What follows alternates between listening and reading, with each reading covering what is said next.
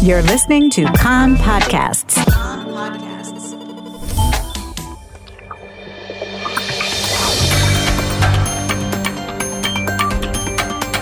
You are listening to the English language news of Kan, the Israeli Public Broadcasting Corporation. Good afternoon. It's 2 p.m. in Israel, Wednesday, April the 6th, 2022. This is Nomi Segal with the top news at this hour. We open with the political drama. Prime Minister Naftali Bennett's government has lost its majority after coalition whip Idit Silman of Bennett's Yamina party announced this morning that she is quitting the coalition and will instead work to form a new right-wing government.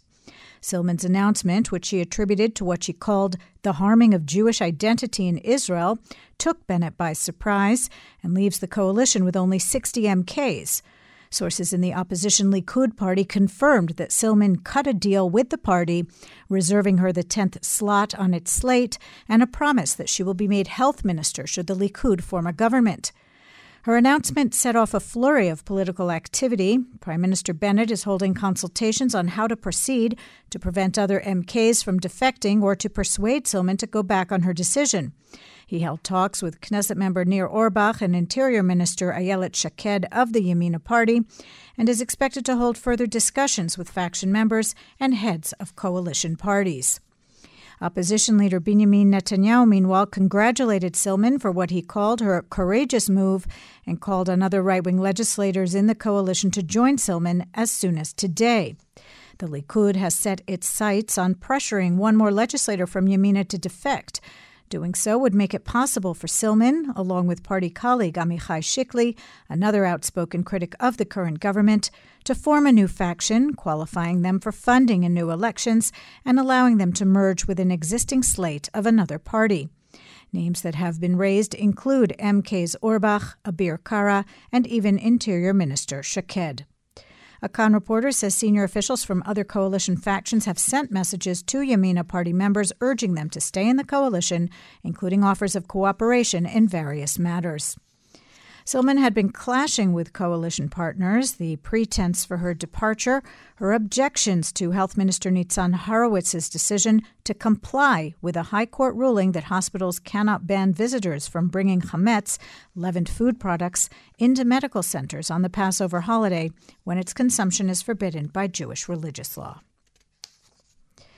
Defense Minister Benny Gantz says that Iran continues to develop its nuclear program and we are in a race against time. He made the remarks in a briefing to foreign diplomats stationed in Israel. Palestinian sources say Israeli security forces entered the Jenin refugee camp. According to an Islamic Jihad media outlet, the security forces arrested Abdel Rahman as-Saadi, a senior Islamic Jihad official.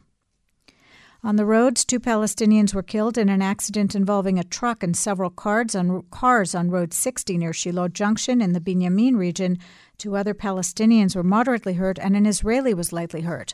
The road was closed to traffic in both directions. Coronavirus, the R factor for transmission continues to drop and currently stands at 0.85.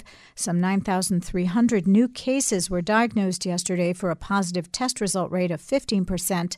260 people are hospitalized in serious condition, 107 of them on ventilators. Since the start of the pandemic, 10,554 people have died of COVID-19 related causes. From tomorrow, people accompanying travelers and those receiving them will again be allowed into Terminal 3 and Terminal 1 at Ben Gurion Airport after more than a year and a half in which the public was barred due to the coronavirus pandemic regulations.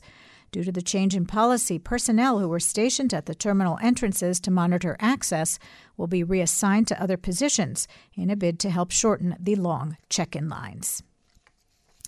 Data from Israel has found that people over the age of 60 who received a 4th dose of the coronavirus vaccine were 3 times better protected from severe disease than individuals who only received 3 shots of the vaccine. In addition, the rate of confirmed infection among those who had the second booster shot was 2 times lower than those who only received 1 booster. The findings were published in the New England Journal of Medicine. Culture Minister Chili Tropper has announced that there will be no fireworks display at the state torchlighting ceremony on Mount Herzl, which marks the start of Israel's Independence Day celebrations.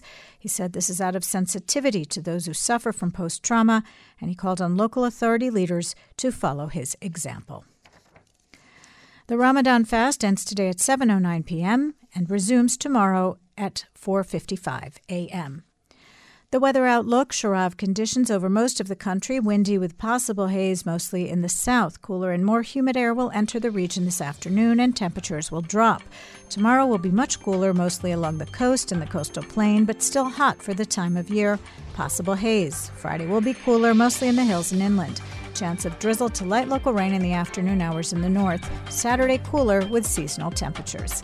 The maximum temperatures in the main centers: Jerusalem 30, Tel Aviv 29, Haifa 27, Beersheba 36, and in Eilat going up to 39 degrees Celsius. That's the news from Kan Reka, the Israeli Public Broadcasting Corporation. Join us at 8 p.m. Israel time for our one-hour news program. You can tune in at 101.3 FM, the Kan website, Spotify, and the Kan English Facebook page.